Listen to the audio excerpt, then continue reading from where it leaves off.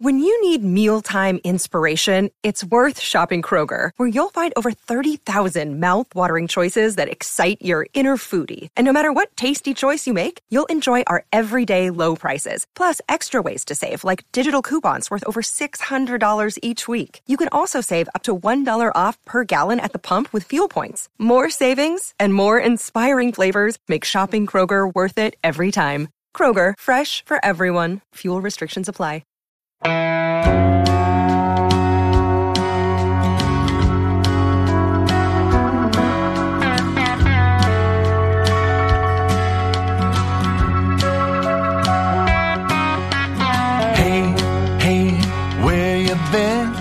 Buckeye Talk is about to begin. Hey, come on in. Welcome back to Buckeye Talk, and this is not Buckeye Talk. This is the College Football Survivor Show in the Buckeye Talk feed for this Wednesday. It's Doug Lesmerises, and I'm doing this for two reasons. Three. One is, this is the College Football Survivor Show Big Ten Playoff Breakdown. On that show, we are going through the 5 major conferences and doing best, most likely playoff team, playoff dark horse, most likely Heisman candidate, Heisman dark horse, most important game of the year for the playoff race, the team that could spoil the playoff race for somebody, the team that in 5 years will be in the playoff mix that isn't right now, and then we're putting everybody on the record who's actually going to make the playoff. So I think you care about that. That's a Buckeye Talk we would do. So for it to be in this feed is not crazy. So I think you will enjoy it if you care about, because guess what? We're talking about, what, you think we're talking about Minnesota the whole time? It's an Ohio State podcast. So it's me. It's my co-host on the College Football Survivor Show, Shehan Jeyarajah, and it's our old friend Adam Rittenberg of ESPN.com. We do that for an hour and a half, and I think you'll like it. So that's number one thing. If I didn't think you would like it, I wouldn't clog up this feed with it. Number two is, hey, I'm still doing this by myself. Steven will be back soon, but he's still a little under the weather. So, I did a big, long podcast. If I can drop it on 2 feeds instead of 1, save a podcast for a day, what the heck? So if you listen to the College Football Survivor Show already, you're getting the same podcast in both feeds just this week. The third thing is, if you listen to Buckeye Talk on any kind of regular basis and you do not listen to the College Football Survivor Show, it's another little invitation. Now, we don't talk all about Ohio State there all the time. Oh, of course Ohio State comes up because Ohio State's in the playoff mix. But it's a lot of Alabama, it's a lot of Clemson, it's a lot of Georgia, it's a lot of who's next, it's a lot of USC and Oklahoma, and will Texas ever do anything, and is Michigan going to stay there? So, it's one of those things, like, if you kind of like me on a podcast and you like college football, maybe try it. So this is an invitation to try it. I know a lot of you have, and if you tried it and didn't like it, thank you. If you tried it and you now listen on any kind of regular basis to the College Football Survivor Show, thank you. But if you've never listened once, at least just listen to this, because you'll like it. I mean, this is right in your wheelhouse. And then see what you think. See if you want to come over and listen to us talk about the ACC or the SEC or the 10 biggest games of the season, or what our ideal college football playoff committee would be if we were in charge, or what we think the structure of the playoff should be in the future. That's the kind of stuff we do. We're doing a lot of Mount Rushmore stuff, best players in college football playoff history. We have that coming up. What we do over there, we have a show that usually comes out on Wednesday.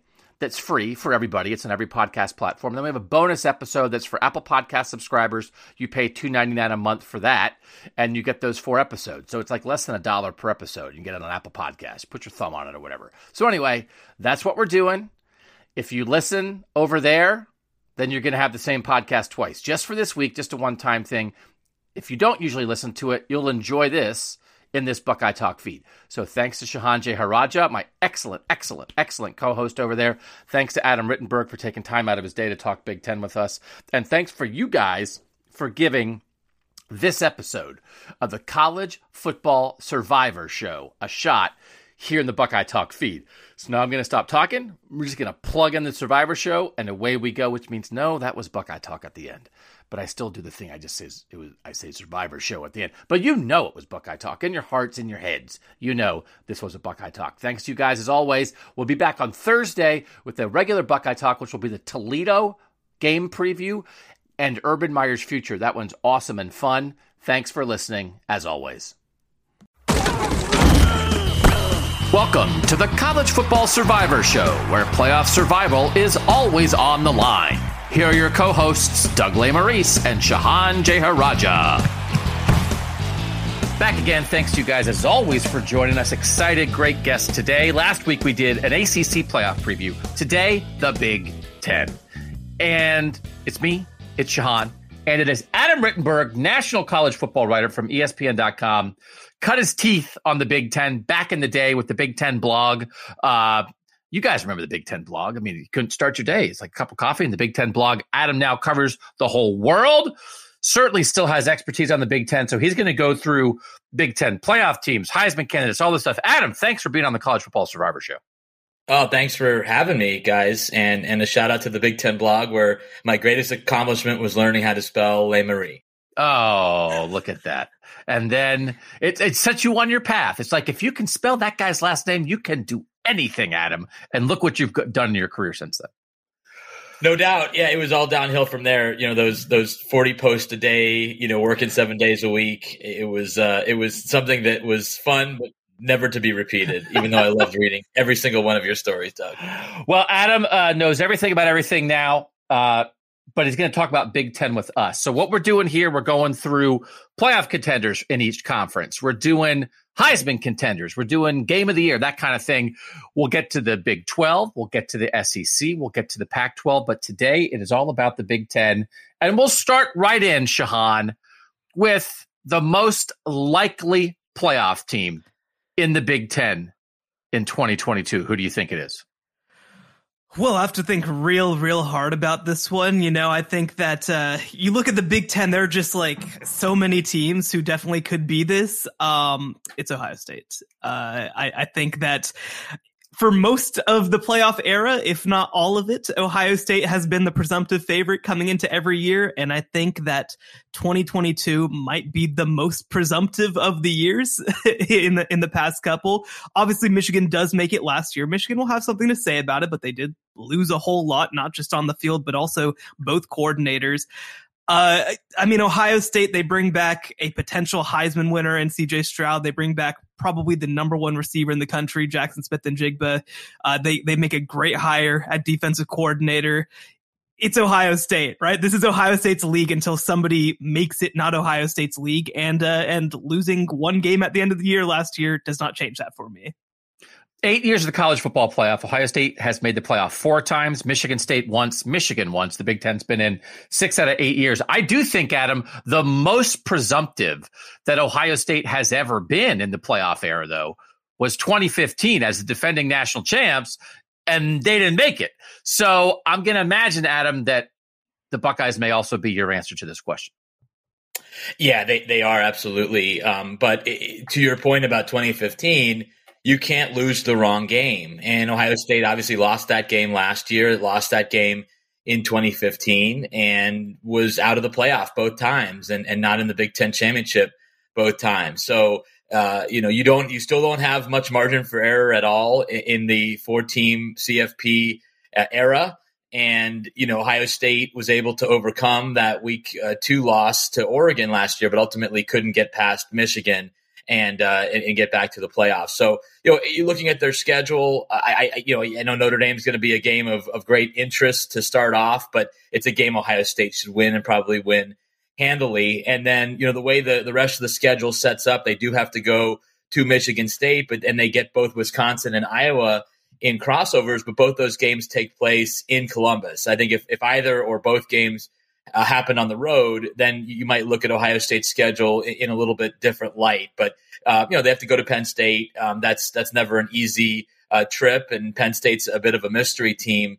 But I think Ohio State has a really good opportunity to get back to the college football playoff. I mean, anything short of, I think, a return to the national championship, I may even go so far as winning the national championship would be deemed a disappointment, because of the quarterback they have, because of the receiver that they have in the receiving core that they've assembled. And to Shahan's point, bringing in Jim Knowles was an excellent move, and I think an overdue move for Ohio State. And his job is not to necessarily field the top 5 defense, but field a top 30 defense, a top 25 defense. With that offense, it should be good enough to get this team at least to the national championship game.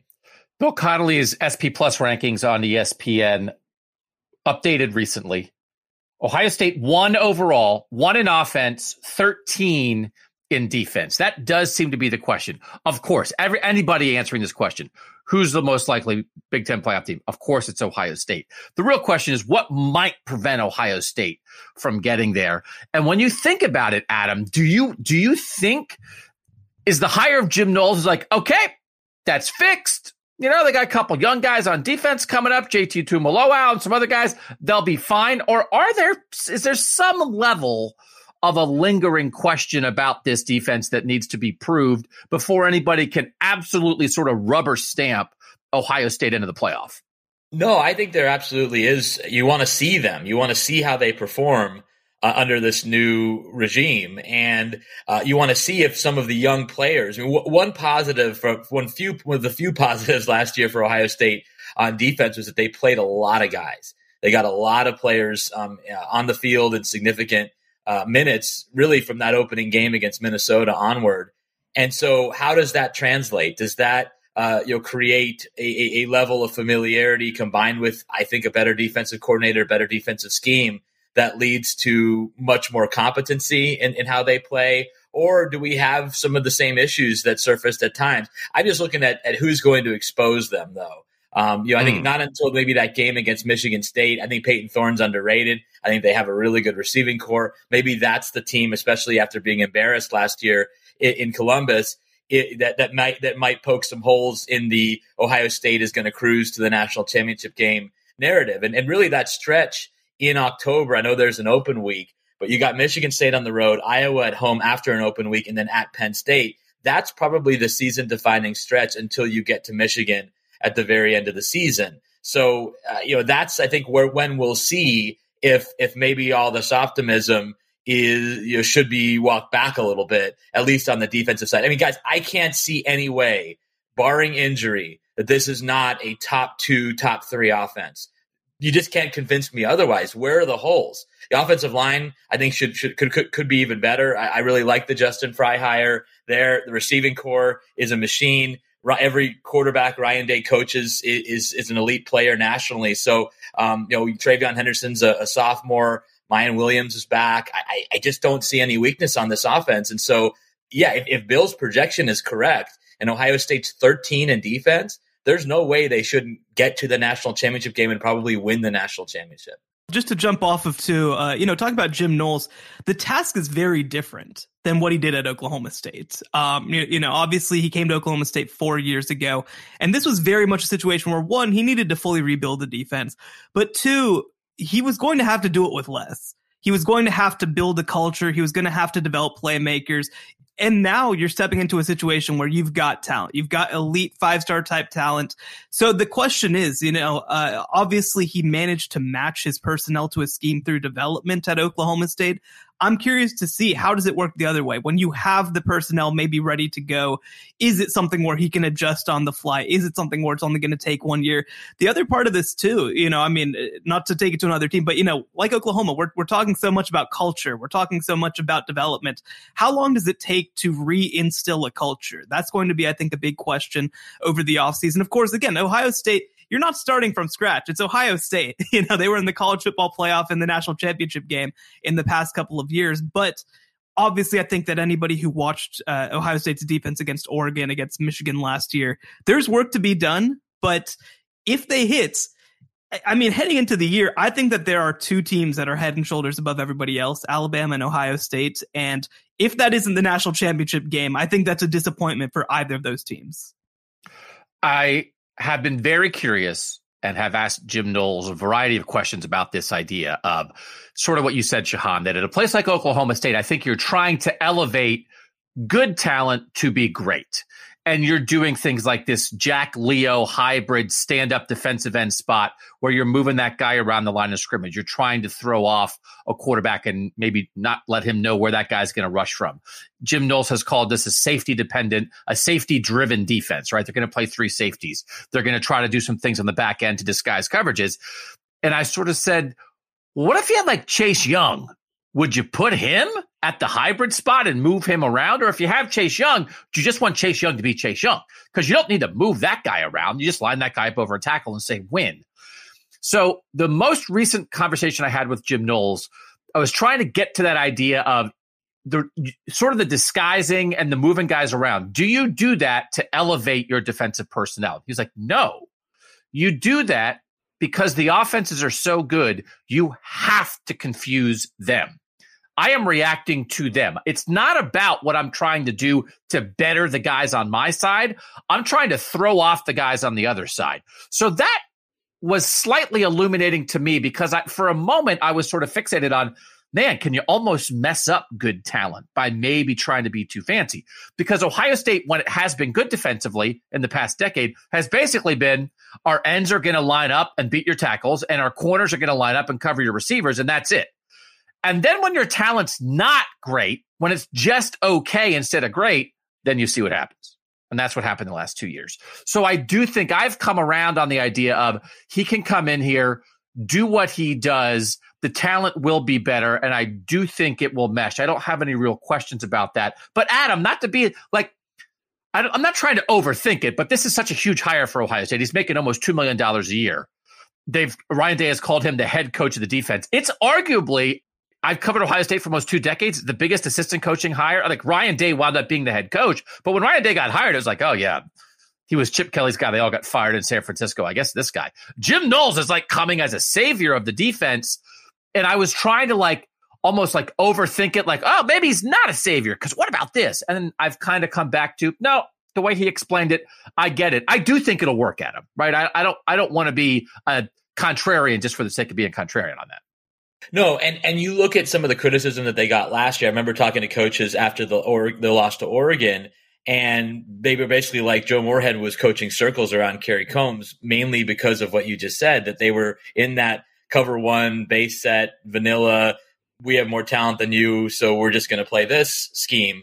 And so I think this is necessary, even if they have, I think, more talent than Jim Knowles has ever had in his career. I mean, you look at where he's been, obviously the head coach at Cornell, he was at Western Michigan, he was at Ole Miss for a year, and then Duke, and then Oklahoma State. So this is the first time he's dealing with, a unit that's made up of 4- and 5-star players. And so, it will be interesting to see if he is so creative or whether it's sort of a hybrid, to use his term, of what he did there at Oklahoma State in his previous stops, and also what Ohio State did last year, because Ohio State had gotten too basic. And let's just face it, talent or no talent, this has been a mediocre to bad unit in 3 of the last 4 years. So there needed to be a shakeup.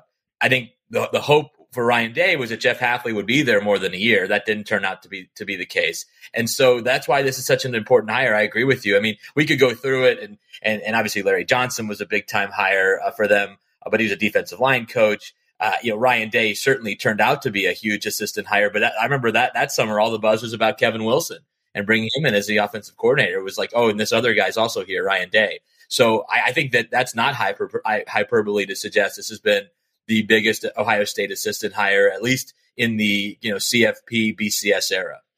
Yeah, and the one time in the previous 4 years when Ohio State was good on defense, they had the number 2 pick in the draft at defensive end and the number 3 pick in the draft at corner. And it's like, well, what if you don't have Chase Young and Jeff Okudah? Then what? And Jim Knowles is the answer to then what.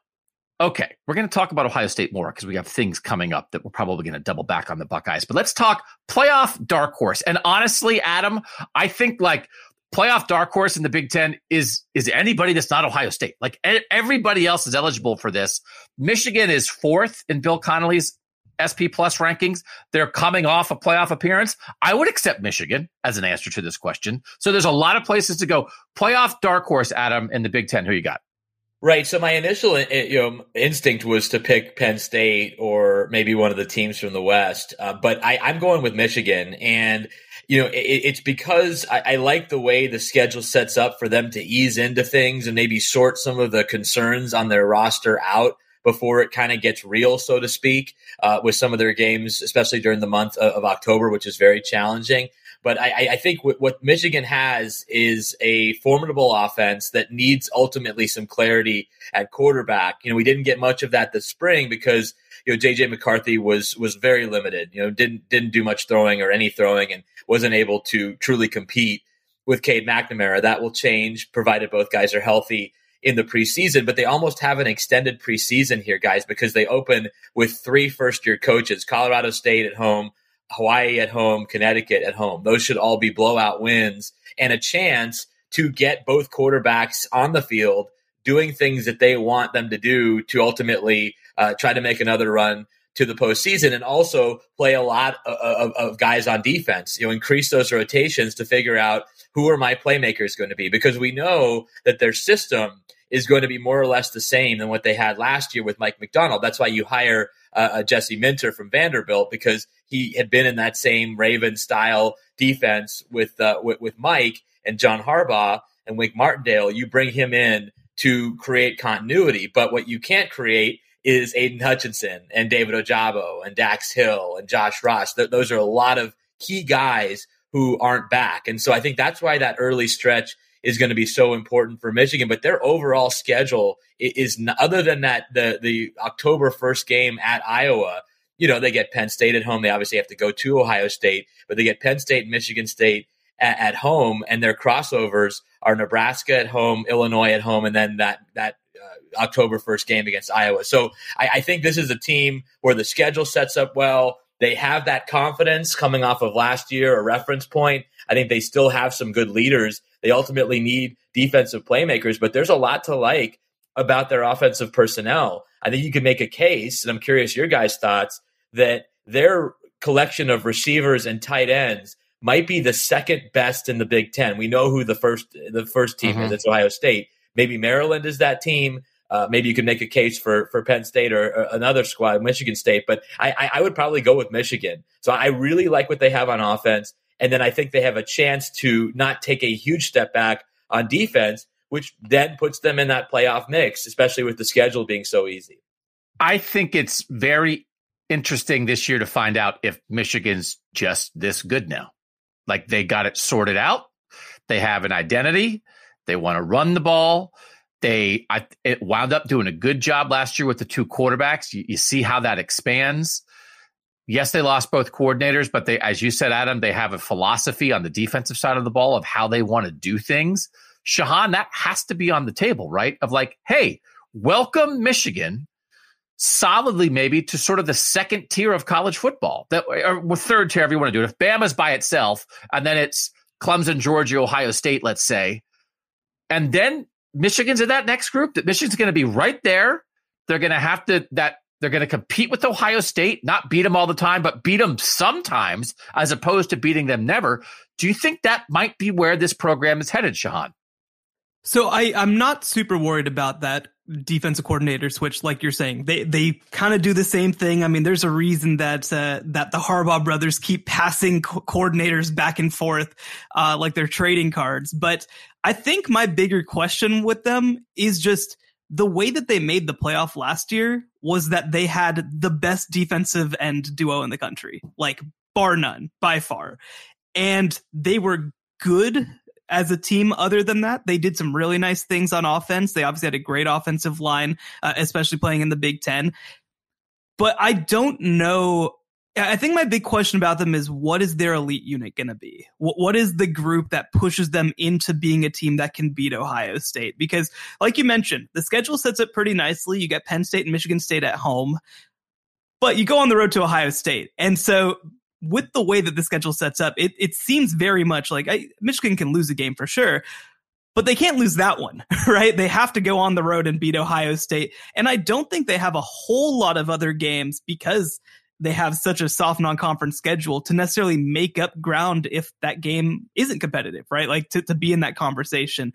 Offensively, I do think they're going to be better. I think that they're going to be a little bit more balanced than they were last year. You know, that's, I think, where maybe they have a real chance to grow. Obviously getting a little healthier at receiver. They brought in I can't remember the kid's name, the freshman who just came in, who looked really good in the spring game. But, you know, they're going to have a few more weapons on the outside, I think, have a chance, obviously, with JJ McCarthy to maybe be a little bit more explosive too. But it's just defensive. I want to know what they're going to do at an elite level, and that's probably my biggest hesitation about them. Hassan Haskins was so good for them last year at running back, such a tough physical running back. Blake Corum obviously was really good, then was hurt for part of the year. But Donovan Edwards, who's going to be their second year back this year, he was right there. When Ohio State was recruiting, Ohio State really needed to recruit backs in the recruiting class 2 years ago. And like Donovan Edwards, TreVeyon Henderson was like right there for Ohio State. That could have gone either way. TreVeyon Henderson gets to Ohio State and is relied upon immediately. Donovan Edwards gets to Michigan and is their third guy. It's sort of like a wrinkle guy, a little bit of this. I'm curious, Adam, you sort of mentioned this. I wonder if Donovan Edwards could really pop this year. They lose Haskins, but I think Corum and Edwards has a chance to be, I think, better even than what their run game was last year. Josh Gaddis last year was really, I thought, creative running the ball, that they wanted to be a run-first team, obviously, but they didn't just pound it into the defensive tackles for 3 yards every play. But they do have some skill guys, right? I mean, like you're not gonna beat Ohio State without a little sizzle with some skill guys. And Corum had that big run early in the second half last year against Ohio State. They sort of stuck a knife in the Buckeyes. I think they do have a couple guys like that. And they ended up patching it together at receiver last year once Ronnie Bell got hurt and still found a way. I do think, Adam, they might be significantly improved with the guys that are going to have the ball in their hands. Yeah, I think you hit on it, Doug, that they need the explosive play throughout their offense, ultimately to take the next step. You know, they showed they could beat Ohio State, physically dominating Ohio State at the line of scrimmage, benefiting from the weather that day. It wasn't the only factor, but certainly a factor. But I think you saw in the postseason against Georgia, obviously a historically elite defense, that they're going to need, more downfield threats, at really every position on offense, quarterback, running back, wide receiver. And I think it's going to be fascinating, to your point about Edwards, kind of moving up into that, 1B running back role, because last year, Haskins essentially had, double the carries of anybody else. And then after Corum, there's a massive drop. I mean, Donovan Edwards only had 35 carries last year for Michigan, averaged 5 yards a carry, which is decent. And then also showed he can be a factor as a receiver out of the backfield with 20 receptions. So he's a really interesting player, maybe more similar to Blake Corum, but you got two guys who have the ability to hit home runs. And then you look at that receiving core, which is pretty much back intact. And there's a lot of guys that have that chance to sort of stretch the field. And that's why the quarterback conversation is so interesting. Does Cade McNamara take his game to a level where Sharon Moore and now Matt Weiss, who's the co-offensive coordinator, quarterbacks coach for Michigan last year, did they have enough faith to go forward with Cade McNamara and say, this guy can run a more dynamic version of our offense?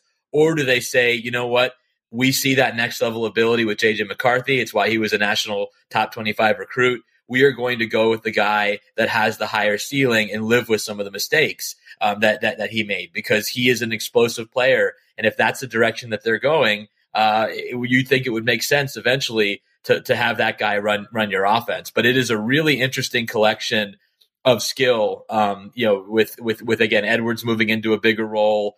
Fascinated to see, we saw Andrell Anthony have that huge performance against Michigan State. Can he take a step and be a more consistent guy for them at receiver? I love Eric All at tight end. I think we'll be one of the top, 5 or 10 tight ends in the country. So it's an offense that has a lot of positives going for it going into this season. All right, Shahan, who was your playoff dark horse in the Big Ten? I went with Penn State. I think that you look at Sean Clifford coming back, and I think obviously having Drew Aller back there too just lets you play with Sean Clifford a little bit differently, because you don't feel like if Sean Clifford gets hurt, then you're dealing with these awful players, to be frank, behind him. I think it does change the way that they're able to scheme it up a little bit. They have a great receiver in Parker Washington. Obviously, I wish that they had Jahan Dotson back. I think that would help a whole lot. And then defensively, I think that, like Michigan, they've built enough credibility that even though they've had turnover, obviously Jaquan Brisker going to my Chicago Bears, I think that they still have a chance to be really, really good defensively. And so I look at it, Doug, you've talked about this before. They don't play scared against Ohio State, which Michigan has had a tendency to do, other than last year. We'll see whether that's something that is consistent heading forward. But I think that that Penn State, they get Ohio State at home this year. They had a shot against them last year with, against a really, really good Ohio State offense. I think that also you look at their schedule, it's going to go one of two ways by the end of September, right? They go at Purdue to start the year, which is not an easy game to start with. Aiden O'Connell, I think, going to be one of the better quarterbacks in the Big Ten. And then they go at Auburn on September 17th. So you both kind of get tested, but with two manageable games that you should be able to win. And if they get through that stretch, you go Central Michigan, Northwestern. At Michigan on October 15th is going to be a really difficult game that I think will say a lot. And I mean, maybe that's kind of where the dark horse contender emerges at that point. And then October 29th, you play Ohio State. So it's a tough schedule. A lot of opportunities to kind of slip up, but this feels like a chance for Penn State to maybe come together once again. You've got a quarterback who's been there forever. You've got some good talent waiting in the wings as well. I think that you've still got great receiver talent. Offensive line play is always going to be, a big question mark for Penn State. So if they're able to come along from that perspective, I think that they might be one of the teams who's able to step up into that field. But again, to reiterate, I mean, it's Ohio State and it's kind of everybody else, and everybody else is kind of jockeying to be the contender to Ohio State. I do think Drew Aller has a chance to be a transformative recruit for Penn State. In this modern era, they have not had sort of that franchise quarterback for a college program. I just don't know if it's now. Christian Hackenberg is punching air right now. He is devastated at what you just said. He was a second round pick. He was a second round pick in the NFL. Oh my God.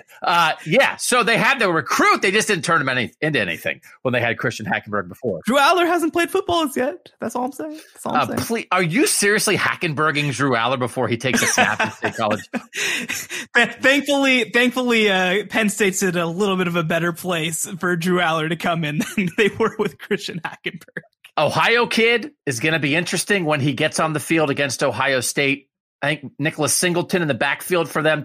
Adam sort of talking about that infusion, right, of skill talent for Penn State. Last year, real problems in the run game. And Jahan Dotson was basically a one-man offense. And as Shahan covered, once Sean Clifford got hurt, they were dead. They got a little bit of an injection here, I think, with this recruiting class. I don't know if it's a year early. I think 2020, I think there's a chance Penn State could be really interesting in 2023. I just don't know if it's now. They did lose some guys off that defense. They're they're trying to line up everything at the same time. Do you think, Adam, Penn State has a chance to jump now? They have a chance. It's a fascinating team on so many levels, and you guys outlined some of the key points there. To me, the most basic assessment of Penn State is if they can't run the ball better, nothing else matters. Because you and I, Doug, and I don't think, Shahan, you were there that night, but you and I obviously were together in Columbus for the game last year, where Sean Clifford, I thought, played his you-know-what off, and he had no help. They couldn't run the ball. And I saw them early in the season, too, guys, against Auburn in State College, couldn't run the ball. And it's just stunning now that it's been a few years and they've sort of cycled through different offensive line coaches that O-line has not come together the way that it needs to at a program that has great tradition at offensive line. I mean, look at the number of pros Penn State has produced over the years at the O-line positions. And for whatever reason, it just hasn't come together on a consistent basis here the last 3-4 years. And so that to me is where it all starts. I was surprised. I guess I shouldn't be in this age of recruiting, but I was surprised at the lukewarm reaction, and maybe I'm putting it kindly, that Penn State fans had when Sean Clifford announced he was coming back. It felt like they were ready to move on. And I wanted to remind them and shake them and be like, hey, this guy was playing great early in the year. And if he doesn't get hurt against Iowa, you guys probably beat Iowa. And who knows how your season goes from there. Was he an elite player all season long? No. Was he injured for much of the season, at least the second 2/3 of the season? Yes. And so I think it's his team still. I think your point about Dotson is well taken, but I also like some of their receivers and tight ends that they've established and bring back from last year's team. I think the key again will be that offensive line and that run game to help out Sean Clifford. But I like Parker Washington. I like Keandre Lambert-Smith. I like some of the tight end play. But you mentioned Nick Singleton, and I think he's one of the most intriguing, if not the most intriguing, freshman in the Big Ten this year because of what he can do to add some spice, to add some life to that offense and that running game for Penn State, which has been so brutal to watch. And then on defense, they lose some really good players. Obviously, the transfer from Temple, Ekibeti, he was outstanding as a pass rusher, 18 tackles for loss, 9.5 sacks. Jaquan Brisker, second-round pick to the Chicago Bears, really valuable player in the back end. And then you got Manny Diaz returning to the coordinator spot, one of the more intriguing coordinator hires around the country. The former Miami head coach is on the sideline for Penn State calling plays this year. So, they may be the most interesting team in the Big Ten. I think we know Ohio State is the best. We think Michigan might be the second best, at least I do. But I think Penn State is the most fascinating because of all these variables. So my dark horse is Wisconsin. And it's because what if Graham Mertz is good? Like, what if he's good? All right. End of discussion. I guess we're good. We can move on. What do we know if he's good already? Like, aren't you the one who complains about Wisconsin noodle arm quarterbacks? Isn't that like your whole thing? He's supposed to be different. He was supposed to be the end of the noodle arm. So what if, what if I told you Wisconsin had a kind of good quarterback? What might happen? So listen, Braylon Allen. They did. His name was Jack Cohn. Stop. They play at Ohio State, Big Ten opener, September 24th. They have an easy non-conference schedule as well. I think they're not going to come in here and beat Ohio State in that game. I'm not expecting that. I think it's possible that they win every other game, and then we get an Ohio State-Wisconsin rematch in the Big Ten championship game.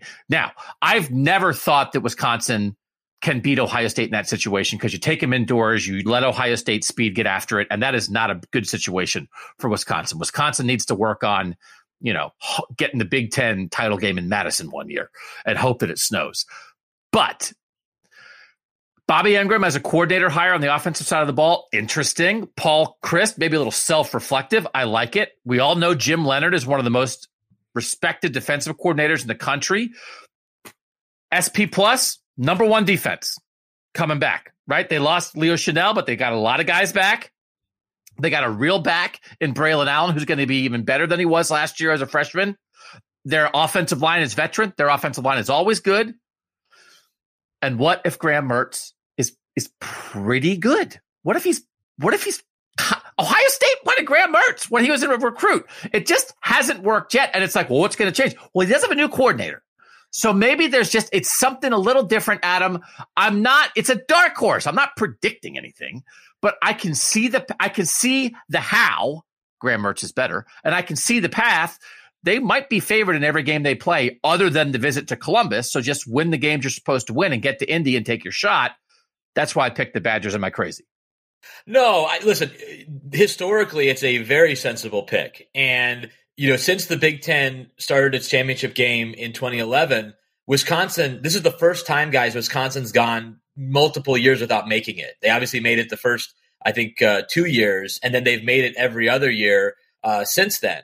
3 years. They made it the first 3 years. And so they haven't made it since 2019, but they haven't been far away. I think their issues are pretty clear, and they're all on the offensive side. And to me, you bring up Bobby Engram, and he's another interesting coordinator hire in this conference. And I'm as interested as to whether he can impact Graham Mertz, but also can he elevate that receiver group? Because they just have not had much there to work with. They've always had a good tight end. They've always had good running backs, pretty good to very good offensive line play. But the receivers haven't been even to where they were at the end of the Brett Bielema era, where you had Jared Abbrederis and Nick Toon and those guys. They haven't had, receivers that you really worried about on a consistent basis. And you bring in Bobby Engram, who has tremendous experience as a player and as a coach at that position. And so his number one priority is not to make Braylon Allen better. His priority is to generate a passing game that defenses have to at least respect, because otherwise it's going to be the same thing. I guess I'm less bullish than you, Doug, on the schedule, just because they have to go to Iowa, who won this division last year and brings back a really strong team. They also have to play Purdue, who I think is a team definitely is a dark horse potentially in the West Division, who finished last year really strong. They have to, Purdue's at home. They go to East Lansing, a team that we haven't talked about, haven't mentioned a word about, that finished in the top 10 last year, guys, and won 12 games at Michigan State.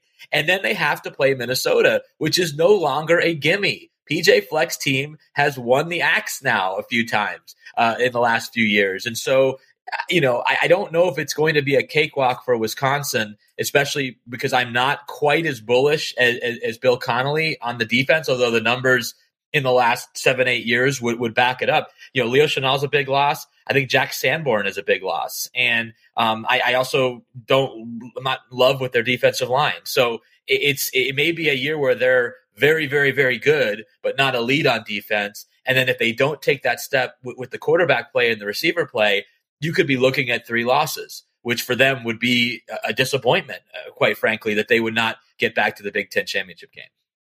I feel like at some point I'm going to have to stake out a claim as being the Paul Chryst truther, that maybe he's only okay, that maybe maybe Wisconsin just kind of does some stuff well and he doesn't have a whole lot to do with it. But, I think that obviously when Paul Chryst came back, the hope was that the biggest thing that he could elevate was that quarterback position. And it just hasn't happened. It just hasn't happened. Doug, you ask, what if Graham Mertz is good? Well, if I was 7 feet tall and could jump 40 inches, I'd be LeBron James, and I'm not. And so I think that for them, I like a lot about what they have coming back. And I will say too, they finished 8-4 last year and started 1-3. In hindsight, perfectly forgivable. Just looking at the team that they had to play, looking at the teams that they lost to, they go and beat Iowa by 20 points last year, but then lose to Minnesota by 10 points in a very weird game. I think that for them, I don't know what they do when Ohio State is on the other sideline. Where are they having success? I think that the biggest thing would be if Ohio State's still weak up front and you can run at them a little bit, but then I still think that then they can stack the box and Wisconsin can't really do anything against that because I don't really trust either their quarterback or their receivers. I do like Bobby Ingram coming in. I think that's something that could pay dividends in a couple years, but I just don't know if in this first year, if all of a sudden it's going to fundamentally change a player who has frankly been bad for the last year and a half of playing football. He had such a great start to his career, obviously, and it's kind of just been downhill from there. Braylon Allen's great. Obviously, once he entered the lineup, they fundamentally changed. Actually, I'll stop talking about him now because I will get to him in a second too with one of our other categories, but I just don't see the vision. I'm worried about them going to Nebraska. I'm worried about them going to Iowa. I'm worried about them going to Michigan State. I don't know where their easy moments are on this schedule. You guys really have a lot of respect for the Big Ten West. Could be interesting out there. If it's one of those things, nobody picked Nebraska. Whatever the Nebraska thing is Nebraska lost every game last year by 2 points, and that means they're going to go in 11-1 this year. Nebraska might be better, right? They got the Texas transfer at quarterback. Minnesota is kind of like a real program now. Iowa's Iowa. It is. The West is interesting. I think the thing is always, if you're a great team, then the West feels easy. If you're a good team, the West feels real hard because everybody's fine. Having to go and play a bunch of 60-40 games week after week after week, it starts to wear on you if you're not a great team. And I don't think that there is a great team right now in the Big Ten West. I would wear that. I would adopt that as a t-shirt slogan for the Big Ten West. If you're a great team, it's easy. If you're a good team, it's hard. The Big Ten West. That's as good as you're going to get. I like it. I like it. All right. We'll come back after this. And we'll do Game of the Year. What is the most important game for the playoff race for Big Ten teams? Next on the College Football Survivor Show. Don't miss the College Football Survivor Show bonus episode this week. Available only on Apple Podcasts. Doug Lesmerises and Shehan Jeyarajah with our special guest, Adam Rittenberg of ESPN.com. Is it Ohio State-Michigan? Is there a nominee that isn't the Ohio State-Michigan game for the most important playoff game for the playoff race in the Big Ten? Adam, is it just that Michigan coming to Columbus? Yeah, it probably is, but I tried to think of other games that would be impactful. And I think one that certainly comes to mind is Iowa at Ohio State. And that's going to happen on October 22nd. Actually, Iowa has Michigan earlier in the month. That could be another one. I just think Iowa is going to be a team that factors into this one way or the other. It's, maybe I should go with the home game just because Iowa is so tough to beat at home. Michigan comes in on October 1st, really having played nobody in its September schedule. They do have Maryland, who might be a little bit of a test for their defense, but I think one of those games, I just have a feeling, is going to be weird and will be impactful. But in terms of the playoff, I picked Ohio State to make the playoff. I picked Michigan as my dark horse. So certainly that game at the end of the season is going to be incredibly impactful as far as who gets to the playoff from the Big Ten. Sean, what'd you have? Yeah, I mean, I think that those are both great choices. I'm gonna look at that first week of the season, and I think back to last year. Georgia plays Clemson, and that game ultimately kind of ruins the ACC's playoff chances. Now, the ACC is not the Big Ten. The Big Ten will probably be fine and have a playoff contender regardless. But if Ohio State loses to Notre Dame in week 1 at the Horseshoe, it makes things a lot more complicated for everybody in the Big Ten, because then Ohio State has to win out. They have no choice. And everybody else, I think, loses a couple of points along the way. Whereas if Ohio State beats Notre Dame's probably going to be in a transition year, potentially a top 10, 15 team. It builds a lot of credibility for the league and for everybody else in it. So I think that Ohio State-Notre Dame game is going to be a huge opportunity for Ohio State. It's going to be a huge opportunity for Notre Dame. And I think that it's a big moment for the Big Ten just to kind of show their might with their, top team obviously going against a first-year head coach. I think that Notre Dame-Ohio State game has a chance to be competitive. I think Michael Mayer is a really tough matchup for Ohio State, one of the best tight ends in the country, maybe the best, one of the best too. And Ohio State's linebacking core is probably the weakness of the defense. Do they line up a safety over him? I don't know exactly how they're going to deal with him. Notre Dame with a young quarterback, CJ Stroud with a year under his belt, that's a huge edge for Ohio State. Let's go to 2023 when Ohio State goes to South Bend and, Tyler Buckner should be back as Notre Dame starting quarterback, and Ohio State might have a new quarterback. That'll be more interesting. Marcus Freeman coming in. I do think it has a chance to be interesting. To note on Iowa, Ohio State, again, it's part of why people are having discussions right now about, do you get rid of divisions? Do you have teams play each other? Ohio State has not beaten Iowa since 2013 because they've only played once since then. And that was in 2017 in Iowa City, where Josh Jackson had 3 picks. And Nate Stanley had the game of his life, and Iowa beat Ohio State. So Iowa and Ohio State have played some interesting games. They put in the Terrell Pryor era. They played some really tight games. Ohio State had to kick a game-winning field goal one time in Columbus to beat Iowa. Potential for something very interesting. But I am obviously saying Ohio State, Michigan, because Adam, I am curious.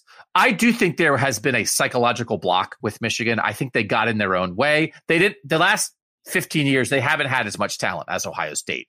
But at moments when you thought they could compete, there were too many moments where, whether it was the revenge tour or other things, where it feels like they were trying so hard to overcome the way the series had swung, that they were they were stopping themselves as much as Ohio State was stopping them.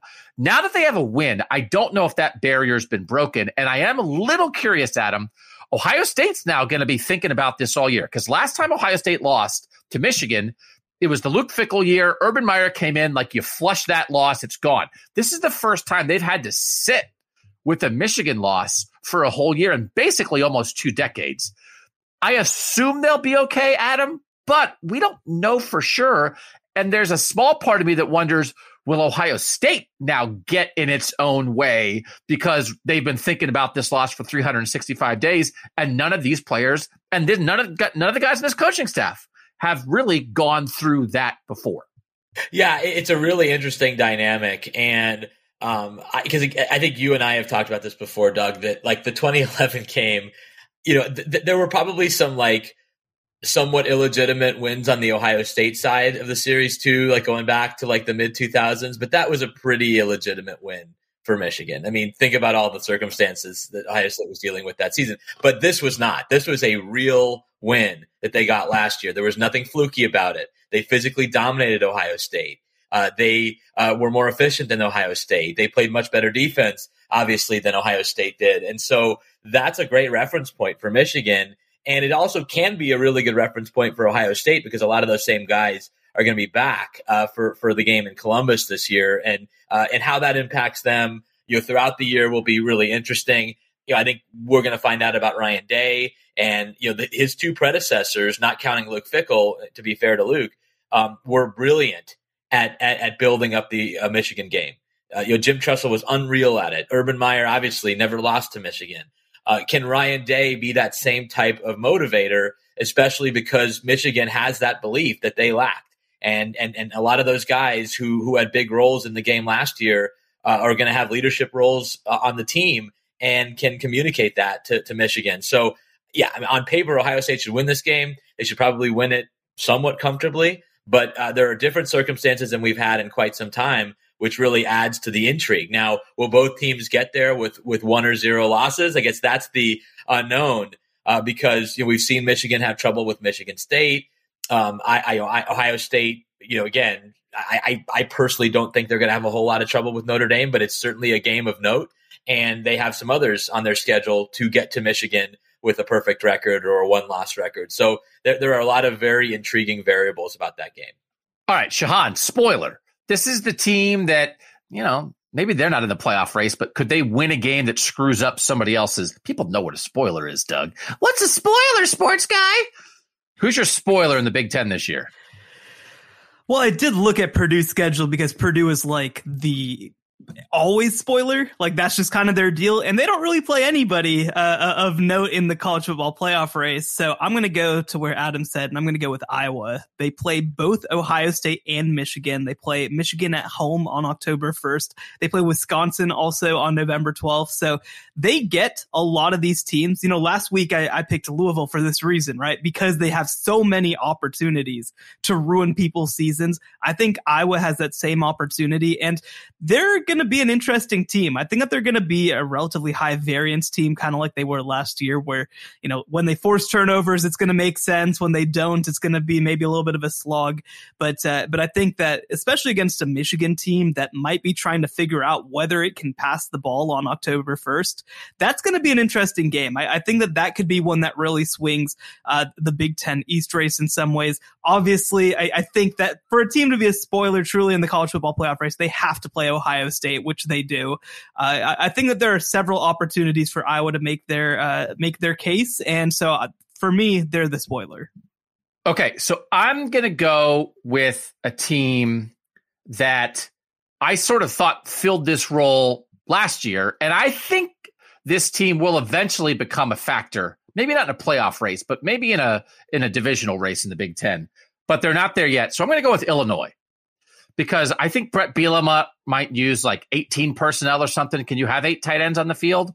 He'll do something, and he has 2 real opportunities here. One is Illinois is at Wisconsin on October 1st. That's the week after Wisconsin plays Ohio State. And if Wisconsin's coming off an Ohio State win, they'll be set up for Brett Bielema to ruin their lives. Or if they're a little downtrodden, maybe Illinois goes and surprises somebody there. And then, even more so, Illinois is at Michigan the week before the Michigan-Ohio State game. And that would be, hey, Illinois comes in, they have 3 or 4 wins, like, they're not very good. And Michigan's getting ready for Ohio State. Here we go. And Brett Bielema screws it up. I think Brett Bielema, Adam, at some point will be a factor in the Big Ten again. I do. I think that's going to work. As soon as he was gone, I wanted him back. I want Brett Bielema in the Big Ten. So now he's still getting it together, but I think he can conjure it for a week, Adam, and maybe screw up somebody else's season, regardless of whether they actually have that much talent or not. Yeah, I mean, they obviously had some really notable wins last year. It's kind of amazing to think about Illinois having road wins against Penn State and Minnesota, I believe, and still not making a bowl game. I mean, and they dominated Northwestern, a series where they've struggled mightily in the last 10, 15 years. That was a great win for them.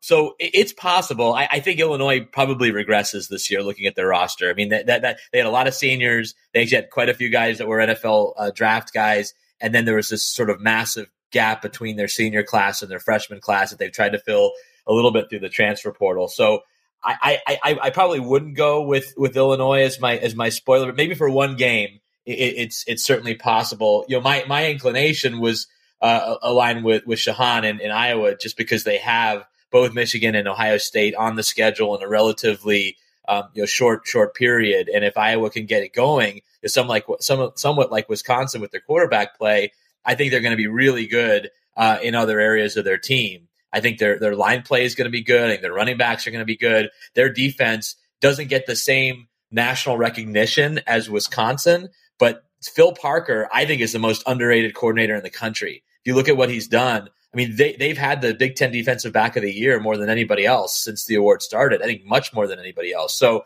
I really like this Iowa team, except for the quarterbacks. And I just don't know if they can sort that out. But what if Spencer Petras is good? What if Spencer Petras is good? I have more faith in Graham Mertz, like 10 times more faith than Spencer Petras. I really think if they have any reason to play anybody else, they will. But they may not have that reason, and that's where the frustration lies. I think if you're an Iowa fan this year, is because you have a really good team and a team that could create problems for the big boys, but if you're not much better at quarterback, it's not going to matter. So yeah, Iowa's interesting. I think if Purdue had a little bit different schedule, they do open with Penn State, which is a fascinating game on a Thursday night, but they don't have Michigan. They don't have Ohio State, but they could be a kind of West Division spoiler. They go to Wisconsin where they haven't had a lot of success, and then they have an off week before Iowa. So that stretch could be really intriguing if Purdue is to be a factor at all in the West. At Big Ten Media Days, I'm going to run through the hallways shouting out the names of mediocre Big Ten quarterbacks and saying, what if Graham Mertz is good? What if Spencer Petras is good? What if, and just like the boy who cried wolf, and I'll cover myself. And then people be like, if one of them's half decent, they'll be like, that guy, he was on it. Remember that guy in the hallway shouting out, what if? They've got 3.5 quarterbacks in the Big Ten that we know are. He never should have been escorted out by security for shouting and removing his clothes. He was a visionary, that guy. I'm definitely getting kicked out by security at some point in my career. One of the last times I was at Big Ten Media Days, I was on an elevator that went crazy, and it was going up and down on its own. With that, we were hitting buttons. It wouldn't stop. We were trying to pry the door open, and everybody inside was like, it'll be fine. And I was like, what if we go up 80 stories and then plunge to our deaths? And they were like, oh, yeah, what if that happens? And then right then the door came open. But for 3 minutes, we were in an out of control Chicago elevator. So the Big Ten owes me one. So if I go crazy, I'm going to drop that on them to make sure I don't get kicked out. So your first thought when you're in an elevator that's going crazy is, guys, have you thought about the worst case scenario? Wouldn't that be crazy? Who does that? Yes! I mean, it's because everybody was like, I'm like, we have to get these doors open! It's like an 80, we were like an 80-story building. And we went up to the 4th floor, and then we went down to the 1.5 floor for no reason. It's like, why won't we go to 80? And then I just walked off, and they were they got us out. And I just walked up. They're like, you're okay? I was like, yeah, we're fine. And I was like, why didn't I threaten to sue? I could have got $10,000 out of them. All right, I'll still try it again. I'll do it. I'll yell about Spencer Petras, and then I'll say, give me $10,000. When we come back, Heisman favorite, Heisman dark horse in the Big Ten next in the College Football Survivor Show. The College Football Survivor Show, where playoff survival is always on the line. Doug and Shahan back with Adam Rittenberg. Shahan, who is the best Heisman candidate in the Big Ten this year? So there's obviously a favorite. I'm not going to go with him. I think this is me talking. This is obviously my perspective on it. Last year, Ohio State had 3 of the 6 best receivers in the country, if not better. And it felt like Heisman voters were like, I don't know who to reward. Let's just give it to the guy who's throwing to them. And this year, that won't be the case. They have a guy who I think is going to stand above as being perhaps the best receiver in the country. And that's Jackson Smith-Njigba. Obviously, caught a bunch of passes last year, had over 1,600 receiving yards, and I think he's going to play an even bigger role on this team in 2022. You know, again, they have other great players behind, of course, Marvin Harrison Jr., Julian Fleming, guys like that. But I think that Jaxon Smith-Njigba is really going to set himself apart as being that guy. And I think 2020 and some of the years before that with Alabama really set the scene that having great receivers matters. They can stand apart. I think that Devontae Smith winning will kind of be seen as a moment where things shift just a little bit in terms of who we value in the passing game. And look, CJ Stroud's a great player. He has a chance to go number 1 in the NFL draft. I think that Jaxon Smith-Njigba deserves a little bit more of the credit than he gets, and I think he will get it this upcoming year, especially since he will be the no doubt about it number 1 guy on that team. So let's have a Jaxon Smith-Njigba conversation here, because he's actually my dark horse, because the latest odds that I looked at, he's 50-1. So that's a dark horse to me. Devontae Smith for Alabama, the year that he won the Heisman, at the time of the Heisman voting, he had played in 11 games. He had 1,511 receiving yards, 137 yards per game.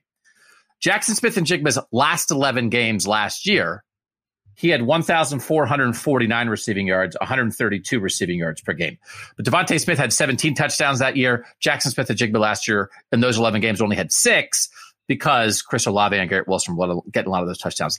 Adam, I do think there is a Devontae Smith path for Jaxon Smith-Njigba to what Shahan described. Clear number 1 receiver. For Devontae Smith, it was because Jalen Waddle got hurt. Listen, Marvin Harrison Jr. and Emeka Egbuka and Julian Fleming are good, but Jaxon Smith-Njigba is clearly going to be the guy. He clearly has a connection with CJ Stroud. They're in the same recruiting class. I think that matters, and that helps him. I think he has a chance. Now, this won't be by the Heisman voting, because this would include potentially 2 playoff games. I think he has a chance at a 2,000-yard receiving season. And there's only been like one of those in college football history. That's the guy had 350 yards in the Rose Bowl. So that's extreme. But Adam, I do think if you're going to win it as a receiver these days, it's got to be kind of a bonkers case. But I think he has a chance to make that kind of case. So I kind of like where Shahan's head is at. Adam, what do you think about JSN? Yeah, he's an unbelievable player. I'd love to see him have a real chance to win. I guess my only concern there is that you look at you guys have both brought up Devontae Smith. You know, his quarterback that year was a guy that nobody really believed in. And that was Mac Jones going into the season. Oh, Mac Jones, you know, he's just a manager. He's not going to be one of these great. Well, he turned out to be pretty darn good for Alabama and then became a first-round pick in the NFL. But he did not go into the season with any Heisman hype. I'm talking about Mac. CJ Stroud will go into the season as the Heisman favorite. And so my concern, just knowing the patterns of voters, is that because they know who CJ Stroud is, it won't matter the numbers that Jaxon Smith-Njigba puts up as long as CJ Stroud's the one delivering him the ball. CJ Stroud would get the votes. So I'm curious to see if one of those scenarios that you guys outlined could actually come true, because I just don't see how it wouldn't be Stroud over Smith-Njigba unless we have a bunch of those Rose Bowl type games. But again, even that game, who was creating more buzz? Was it Stroud or was it Smith-Njigba? Maybe Smith-Njigba just by a little bit, but you're going to need a lot of those if Stroud is the guy delivering those passes, because he's already a known dude. He's already the favorite in many people's mind, ahead of a guy that won the Heisman last year in Bryce Young. So CJ is my most likely Heisman guy. Adam, is that your most likely Heisman guy? So let's have a CJ Stroud conversation now. I do think tying this conversation together, and you sort of implied this, Shahan, I think a Jaxon Smith-Njigba case has to be accompanied by some doubt about CJ Stroud. That, in 2021, he had Garrett Wilson and Chris Olave.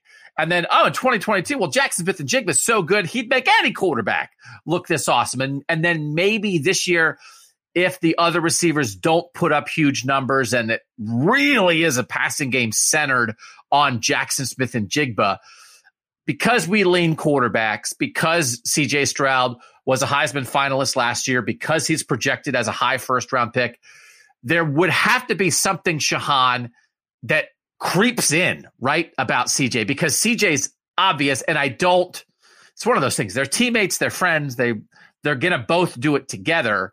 But do you think that's possible, Shahan, that maybe he doesn't run at all? He's a pocket passer. His best attribute is his brain. He doesn't have a rocket arm necessarily. He's really smart and accurate. And maybe that's just not as quite as enticing to people. Because the funny thing is, Adam, hype-wise, there's no comparison between CJ Stroud and Mac Jones. Actually, kind of how they play, I actually think there are some comparisons between CJ Stroud and Mac Jones. I actually think there's some comparisons between CJ Stroud and Joe Burrow, too. I think CJ Stroud might occupy some place sort of in between Mac Jones and Joe Burrow. But Shahan, do you think how do you think that'll sort itself out as people think about these guys as Heisman candidates? Well, I think that there's a couple things that you would look at. One, I think it's just having tunnel vision, right? Because last year, you look anywhere on the field and you're CJ Stroud, there's a guy who's open every moment because you've got three of the best receivers in the country. And by the way, an NFL tight end in Jeremy Ruckert. And by the way, an NFL running back in TreVeyon Henderson. What he had last year is just unmatched. So I think that heading into this year, if there is a period of transition where he's just eyeing JSN the entire time down the field, I think that that's going to be part of it. Obviously, at the beginning of last year, his numbers were good, but people didn't necessarily love the way that he was playing, right? I mean, he ended up sitting out because of that shoulder issue that he was having. And by the time he came back for Rutgers, he was obviously a little bit more back to normal and looked a lot better from there on out. So I think that it would to some extent depend on, does he have a slow start? Does he maybe, because the thing with a quarterback too is a quarterback is allowed to have 0 bad games to be a Heisman winner, right? That's just how being quarterback works. Every moment is analyzed, all this sort of stuff.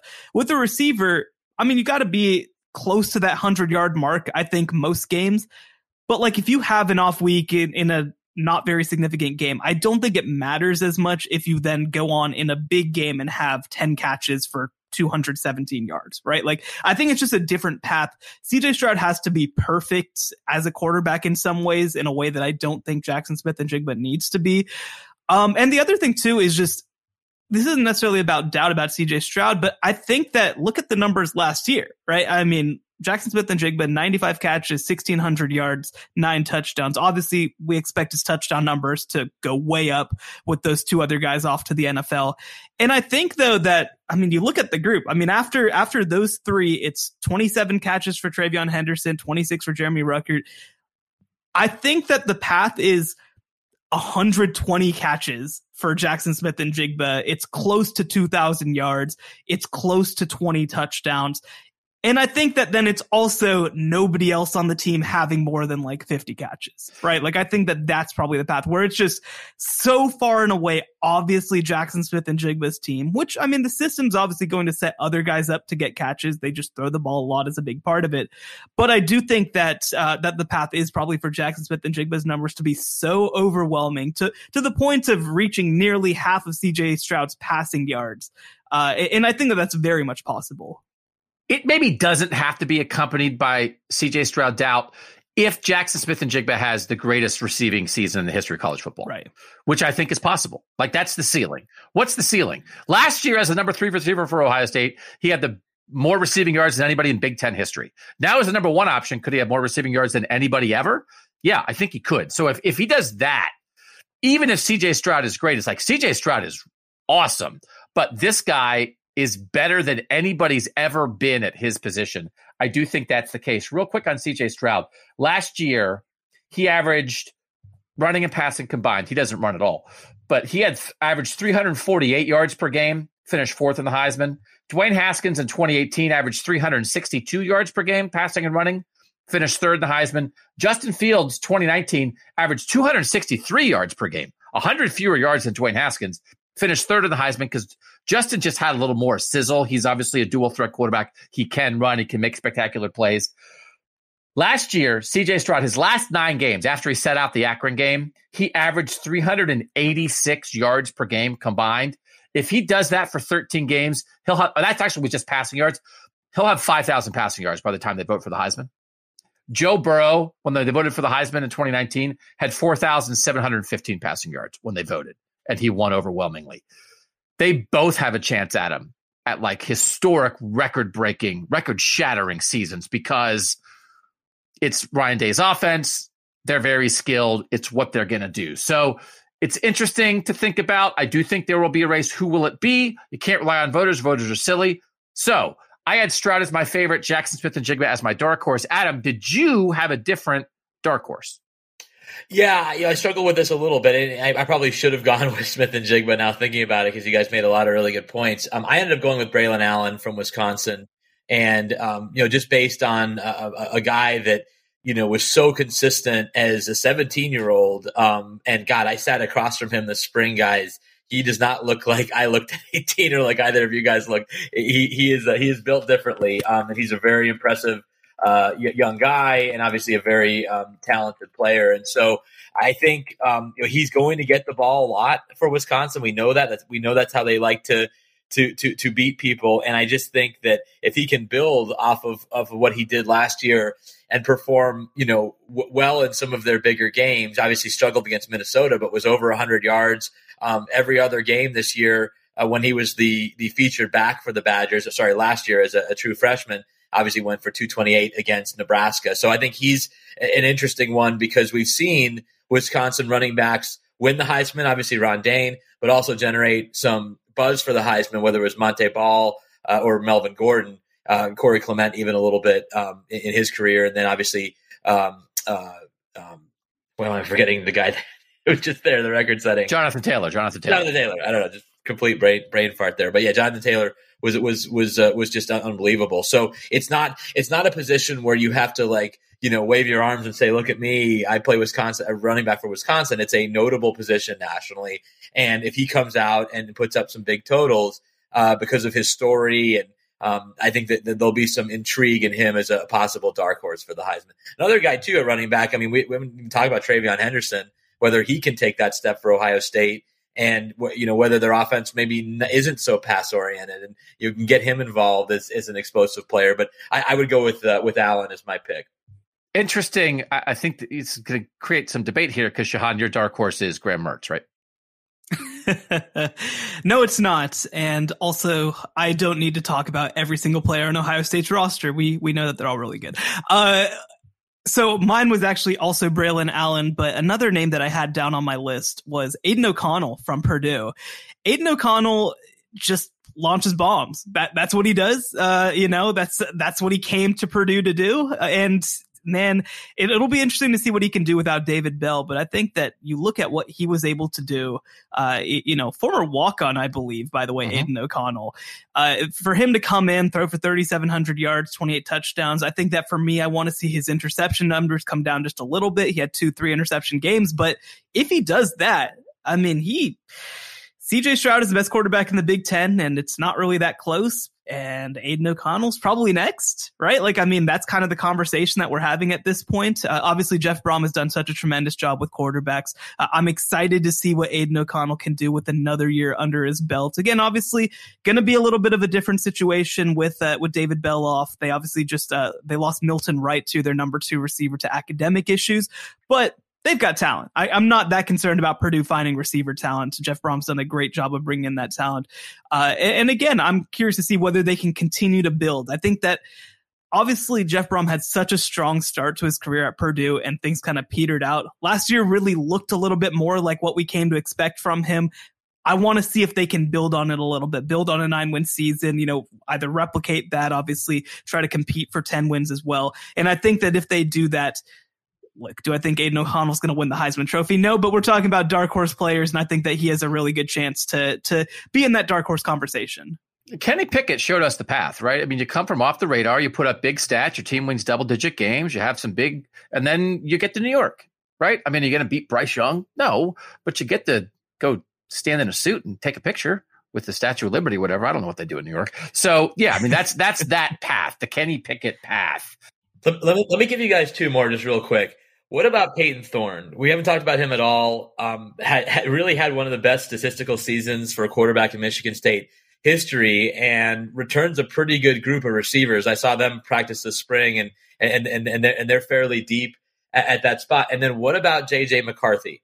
What if he wins the Michigan starting quarterback job, and what if he is doing interesting things for that offense, given what we went through earlier?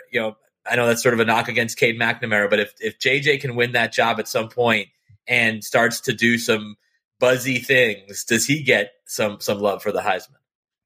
So on Thorne, I want to see him be consistent, right? Like that's the big thing is like, right away, am I getting good Peyton Thorne or bad Peyton Thorne? And, you see he has all these, he has 354 against Pitt and 3 touchdowns in the bowl game, for example. And then he goes 196, 2 interceptions against Michigan. Like you just don't know who you're going to get. And the thing that I struggle with is the fact that he was smallest per se in all of their biggest games, right? Against Ohio State, against Michigan. Now, look, those teams are also very good at football. I don't think that means that he's a bad player by any means. But, I think that that's probably where he can improve, right? You mentioned bringing back a great receiver core. I think that that's going to be exciting for Michigan State. I love Jarek Broussard, who they brought in at running back. He's not going to be Kenneth Walker, but he has a chance to be really good. We didn't really have a Michigan State discussion at all on this podcast, but like I think that they're still going to have a chance to be in contention for 10 wins with what they've brought in. Peyton Thorne, again, if he can up his game, I think that it's really just about being consistent because we've seen the flashes from him. We've seen him be able to do it, but now he has to be able to do it game to game, I think, if he wants to get into that conversation. What if Peyton Thorne is good? No, I do think Peyton Thorne, I think Peyton Thorne has a chance to be the second best quarterback in the Big Ten this year. If Peyton Thorne was at Wisconsin, then they'd win the conference. It would be great. If Peyton Thorne was at Wisconsin, it'd be like, watch out, Bama. Here come the Badgers. But I do think, again, if it's like sort of like Aiden O'Connell, Talia Tagovailoa, Peyton Thorne, like if JJ McCarthy is this guy, that's kind of the group behind CJ Stroud. I do think we could get second team all Big Ten quarterback this year could be Peyton Thorne. So I do think that's interesting. And then the JJ McCarthy wrinkle, it's like this guy can throw. They've used him as a runner last year. Like I'm curious as I'll get out to see it. Like I'm still surprised and fascinated, and I got to give credit for the way Michigan worked it last year. I was waiting for JJ McCarthy to take over all last year. They never did, and he gave them just a little bit here and there. So they did it right a year ago. You have to keep him on the radar. I'm still looking forward because he was a guy that was on Ohio State's radar, and they took Kyle McCord instead. 2023 JJ McCarthy versus Kyle McCord in the Ohio State-Michigan game is still sort of what I'm targeting. I think that could be a fun little battle. All right. Team that's maybe not in the playoff mix right now this year in 2022, but will be in 5 years. Adam Rittenberg, who do you have there for the Big Ten? Finally, we get the chance to talk about Michigan State. I think this is a fairly, you guys might have different picks, but that to me was a fairly easy one because of what they did last year, but also the investment that they made in Mel Tucker. Because, that contract, and I'm writing about this, fairly soon for ESPN Plus. It generated, I think it generated more buzz than a normal, big number coaching contract. I think for 2 reasons. One was that it was Mel Tucker, and it was a guy who was only not even completed his 3rd year as an FBS head coach, but a guy who had a really impressive resume as an assistant. You'd be hard pressed to find too many coaches who had done more as an assistant coach, both at the college and NFL levels, than Mel had before he got his first opportunity at Colorado. But I think the bigger reason was, oh my God, Michigan State did that? Michigan State's paying a head coach $100 million? Like, what's going on here? Like, you'd expect that from Ohio State. You expect that from Alabama. You expect that from, maybe Georgia or LSU or even like an Oklahoma. But Michigan State was never seen as the type of program that would shell out that amount of money. And they did. And to me, it's signaling that they want to move up a tier. They don't just want to be in this second fiddle, this team that we haven't even talked about in almost more than an hour of this show. They want to be a national player annually. And that's why that investment is much more than just one guy. It's in their entire program. It's in their support staff. It's in what they want to be going forward. And I think with Mel's background and his ability to recruit, and I think some of the areas that they can grow in their program, they're going to be a team that I think we're talking about maybe in the same breath as Penn State, sometimes in the same breath as Ohio State. I know Michigan's getting better as well, and that's a tricky part because not everyone can be in that conversation every year. But Michigan State, because of their success last year and their investment in Mel and who he is, I think will be a team that we're at least discussing, especially when the playoff expands, which I think we all believe it will at some point in the future. And we know what that looks like. In the 8-year span between 2010 and 2017, under Mark D'Antonio, Michigan State won double-digit games 6 of those 8 years. They finished in the top 15 of the final AP poll 6 of the 8 years, and they finished in the top 10 3 of the 8 years. So, like, we've seen it. Like, what would Mel Tucker have to do to sort of make this come true, what you just said, Adam? Do what D'Antonio did a decade ago. Like, we know what it looks like. And Mel Tucker's his own guy, but he's a defense-first guy. He's got Ohio roots. Just like, right, Mark D'Antonio did in a lot of ways. Like, it's a similar profile, and that profile has worked in East Lansing in the past. And then if Mel Tucker, he's worked the portal, right? He seems on the edge, the cutting edge of what's happening in the sport right now. I don't think this is crazy at all. Now, the hard part about that is D'Antonio took advantage of Michigan's downturn. And if Harbaugh's going to stay and be good, or if Michigan's back, as you said, you can't have 4 top 10 teams in the Big Ten East, probably. But Mel Tucker, I don't think Mel Tucker's going anywhere. I think that's a good pick. But could it be this thing?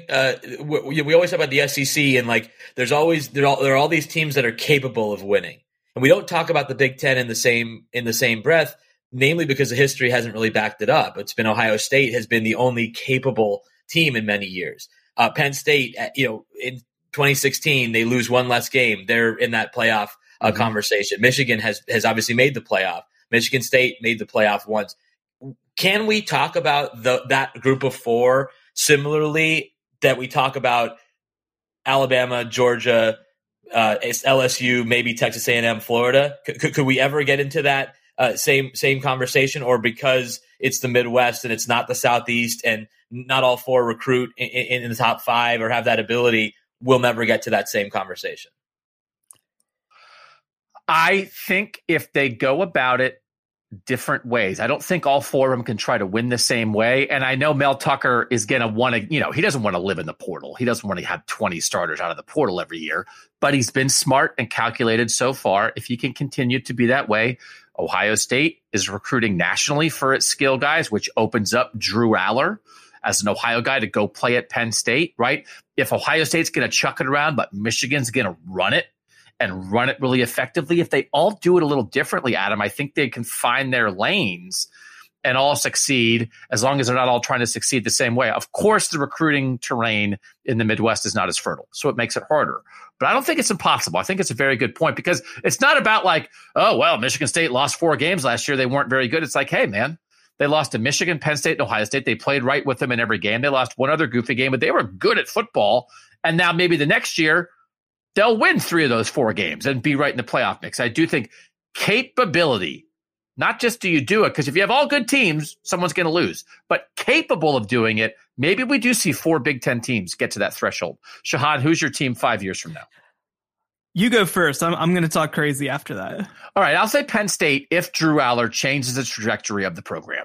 If Drew Aller, not that Drew Aller is going to be the quarterback in 5 years, but if Drew Aller, we sort of saw this with Dwayne Haskins and then Justin Fields at Ohio State. They changed Ohio State into a place where, hey, I want to go there and throw. If Drew Aller can do that at Penn State, they once upon a time had Justin Fields as a recruit, then he decommitted. They have not had a guy like this. If that's real and he puts up 3 or 4 years of big numbers and some big time wins, and then the next top 50 national player or quarterback says, yeah, State College, let's do that.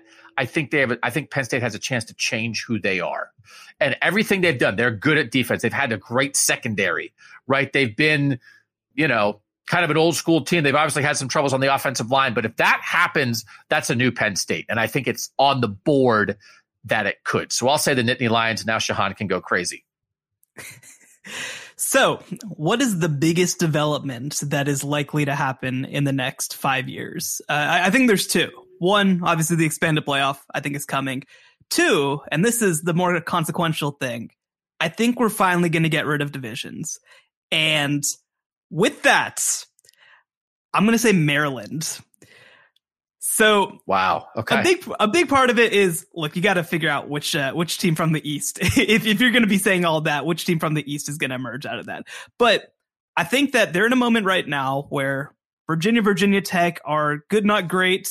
North Carolina's kind of come in and taken that recruiting area. I don't think it has to be that way, right? I don't think that there's anything about North Carolina that has to be that way. And so Mike Locksley came in, he recruited a couple top 20 classes. I think that he's recruiting pretty well. But I think more than anything else, not having to play all 4 of those teams that Adam mentioned every single year will fundamentally change what this program is. Because you look now in the Big Ten West, I mean, Iowa's had good recruiting classes because of it. Wisconsin recruits well because of it. And a big part of why they're able to be what they are, even Minnesota, I'd point to what they've been able to do over the past couple of years. So much of that is the fact that they have an easier path. And Maryland, Rutgers, Indiana have been put in literal hell relative to their programs for the past however many years at this point. I think that when the divisional structure does change, I think that Maryland will get a much easier path. I think that they'll probably, whether it's common opponents, however they end up doing it, I think that it does end up being an easier path for them. And so, look, playoff is obviously, pie in the sky type stuff. But when you do have an expanded playoff, when you're pushing for 12, and when the schedule is manageable to where maybe you can be a little more in that Iowa and Wisconsin tier, I don't think it's impossible. I think that Maryland has been really held down by the fact that they have to play one of the toughest schedules in all of college football. And it's one of those things that would feed on itself. If the schedule relaxes a little bit, you start stacking a few more wins. Now all the recruits in the DMV start thinking of Maryland as a place where I can go win there. I don't have to. That's a fertile recruiting ground. If Maryland would own that recruiting ground, and again, we don't know, maybe Tony Elliott at Virginia gets it going and they try to own that. Virginia Tech is not what it was in the height of the Beamer era. I think that's an interesting choice. And I think that the other thing that I'll mention is we saw it a little bit with Indiana. When Indiana had their really nice season, people flocked it. People were like, whoa, this is exciting. I didn't realize it could be like this. And they put together a really good recruiting class. They got a good transfer class. And of course they collapsed like a dying star onto themselves. But I don't think that means that the path won't be there for another team that maybe has their moment. And like you said, the DMV area is stacked with talent. The Tidewater area, not far from there, stacked with talent. I think that Maryland is an attractive place to be if things work out. You got to invest, I think, is the big part of it, right? I mean, that's going to be, I think, one of the fundamental questions. And I don't know if Mike Locksley is the guy who can get them there. I think that it might have to be another hire. But I'm intrigued, I think, about what Maryland can be in a world where they're not encumbered by Ohio State and Michigan State and Penn State. And, like I said, I'm willing to talk crazy. Yeah, I think you make a lot of good points. I think the Locksley thing is where I'm caught up. He's 15-49 as a head coach. And, I think he's a guy that can get you maybe 7-8 wins. I don't think he can get you to that next level necessarily. And I don't know, guys, if we're talking enough about, I know that your comments earlier about the West were spot on, Shahan, but we haven't really mentioned PJ Fleck and what he's done. Nor have we mentioned Pat Fitzgerald. I know they've had 2 really bad years, but it feels like those bad years have completely invalidated 15 pretty good years and some really good years. I mean, they've made the Big Ten championship game twice. Minnesota has elevated its program. I guess because someone who's covered this league for so long, I tend to lean more towards the folks who've been around for a while and kind of know how to win in the Big Ten. Even if you get rid of divisions, it will be harder for Northwestern. It will be harder for a Minnesota. Curious what Greg Schiano can do as a guy who's now been kind of in the league for a little while. But I guess I tend to go a little bit more towards the coaching sure things versus those who certainly can bring in talent. Mike Locksley's done that, but they've also they haven't beaten the West teams. They haven't beaten Northwestern. They haven't beaten Minnesota. They haven't beaten Iowa. Iowa, had 50 interceptions against them last year. So there's a step there. It could happen. I have my reservations about the head coach. I think that fundamentally they need to have an identity, right? I think that that's obviously what the teams who are in that second tier of the Big Ten do, is they figure out what they can do. Obviously, Northwestern, it's been defensive. It's been hard-nosed. Wisconsin, it's been that physical running game along with the defense. And, I like what Maryland has done in terms of trying to emerge as that pass-happy offense, right? There aren't really a ton of teams in this league that are trying to do that. But now, obviously, you have Purdue doing it at a higher level than what Maryland is doing right now. Obviously, Ohio State is lapping you from that perspective. I think that there's an identity to be found at Maryland, and maybe Rutgers would be kind of a similar type interesting case with the way that they're investing right now under Greg Schiano. Again, not that they necessarily will be playoff teams, but, where they maybe have a chance to emerge into that second tier and have a defined identity and really have ownership over what they are. I think that's what you want. If you're a Maryland fan right now, you just want to know what you're going to get on a football field on a given week. And I don't think under Mike Locksley that you've gotten that. I am intrigued by Minnesota, Adam. Some of the individual guys they've had there in the past couple of years, what they had with Rashad Bateman, what they had with an edge guy like Boy Mafe, what they had with a running back like Mo Ibrahim, who got hurt in the first game last year and is back. I'll be curious to see what the next evolution, once Tanner Morgan is gone. He's been there for so long at quarterback, and he's going to be there again. But what's next after that? But I do think you can see, all right, these are some top tier dudes. If you can add to the depth of talent a little bit, and if PJ's here to stay for now, right, then it does feel like they're investing in him and investing in the program. Minneapolis is a kind of a different place than a lot of other Big Ten towns. I've always thought Minnesota might be that team that could punch through a little bit. And I think that possibility is still out there for them, especially if Fleck's there sort of for the long haul.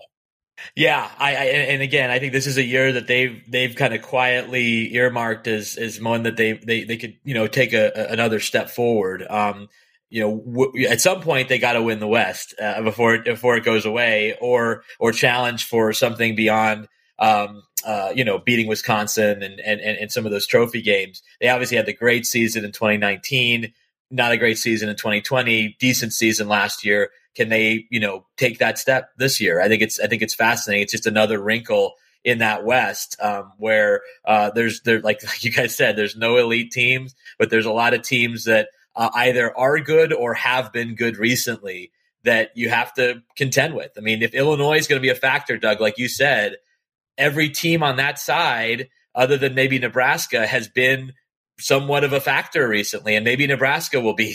Maybe it's this is finally the year after so many close losses last year. But if you go down the list, Iowa gets to the Big Ten championship game. Northwestern's made 2 in recent years. Wisconsin has been there a lot. Minnesota hasn't been far away. Purdue's taking a step forward. So someone's got to be bad.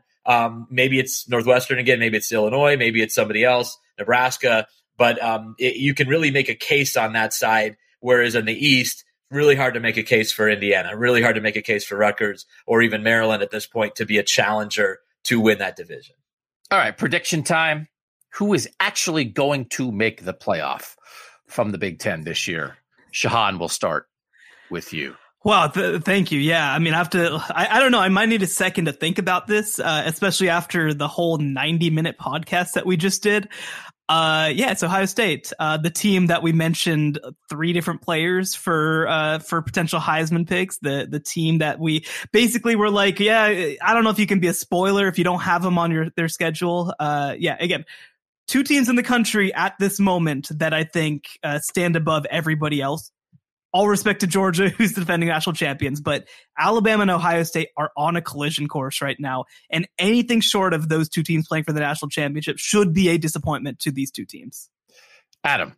Yeah, same deal. I mean, Ohio State's, I don't think there's any real angst about Ryan Day, and he's done so many positive things there in Columbus, but this is a team that is built to contend for and ultimately win a national championship. And Doug, you and I have talked, I'm sure Shahan and I will talk about this over the years as well. Like, Ohio State doesn't win enough national championships. They just don't.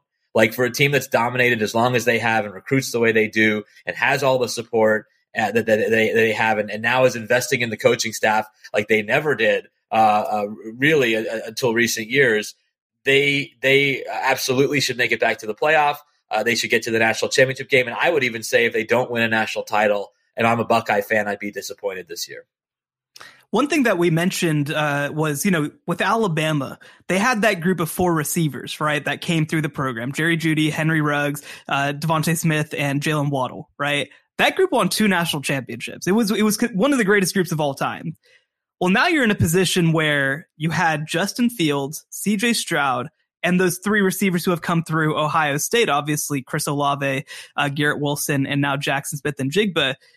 And they've won 1 playoff game across all of that. right? And they missed the playoffs in one of those years. So I think that you're absolutely right. To have that group take over multiple years of the program, right? I mean, we're talking 4 years at least of the program, to not win any national championships with that group and only win one playoff game, of course, to this point. It's disappointing to say the least. And that's just the bar at Ohio State. Like you said, I mean, this has been one of the great programs in all of college football. I've argued before that I think that it might be arguably the most well-run program in all of college football. But at the same time, 2 titles since 1972. That's not what you would expect from a program that's been this consistently excellent. And so I think that 2022 is a big year for them to try to get back into that discussion. I think they're probably the best team in the country.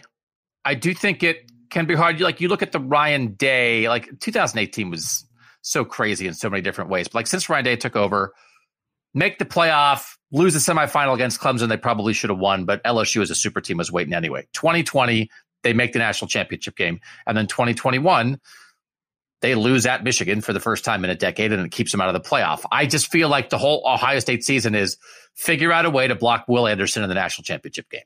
Because Aiden Hutchinson and David Ojabo ruined their season last year. Make sure CJ Stroud has enough time against Alabama. It's like DeJuan Jones and Paris Johnson get to work. Yeah. Regular season, third Big Ten championship. We get it. But like, block Will Anderson. That's the whole Big Ten season, is that, which is crazy because you have a bad day and all of a sudden you don't get to Will Anderson, but they should. I agree with you. They have all the makings of a playoff team. They have the rightful expectations of a playoff team. And I think they will be a playoff team. But even beyond that, you got a veteran quarterback back. Because then again, I mean, you get 2 years of starting quarterback. Is Kyle McCord going to be ready to win a national championship as a first-year starter in 2023? I don't know. This is their year in a lot of ways. This is their year. And I think most people probably view it that way. All right. He's Adam Rittenberg. A lot of work on ESPN Plus. I pay for it. Worth it, right? Definitely worth it. Because definitely cool. worth it. Come on, guys. You guys aren't as bad as the coaches, though. The coaches are my favorite. The coaches who, hey, bro, can you email me your story? And I just text back their salary. You can afford it. So yeah. I appreciate the support. You're telling me that like the athletic department can't even get like an athletic department-wide ESPN Plus subscription? I mean, for me, it's just the bundle, right? Like, I'm over here watching The Mandalorian and then going and checking out some Adam Rittenberg work. Like, that's easy. No problem. Do you ever see The Mandalorian, like in the cafeteria? I haven't been back, but we are going in for our first meeting post-pandemic in August. So I will certainly let you know. Nice. Is it like how it is in the commercials? Is LeBron James getting his chair stolen and all that? Like, is that how Bristol's like? Haven't seen him, but you will see the random athlete and interesting. They're here today, or maybe they're auditioning to be an analyst, like that type of thing. But I have not seen one of those commercials. That would be a highlight to actually see one of those being put together. All right, so make sure you're reading Adam Rittenberg on ESPN.com and ESPN Plus. Make sure you're reading Shahan Jeharaja at CBS Sports, and make sure you're listening to the College Football Survivor Show every week. Subscribe wherever you listen to podcasts. We also have that bonus episode for Apple Podcast listeners. This week, Shahan and I talked about that Jimbo Saban thing, along with everybody else. But our thoughts on that. We'll keep doing these playoff previews for different conferences. For now, we appreciate you guys listening. For Adam and Shahan, I'm Doug, and that was the College Football Survivor Show. The College Football Survivor Show, where playoff survival is always on the line.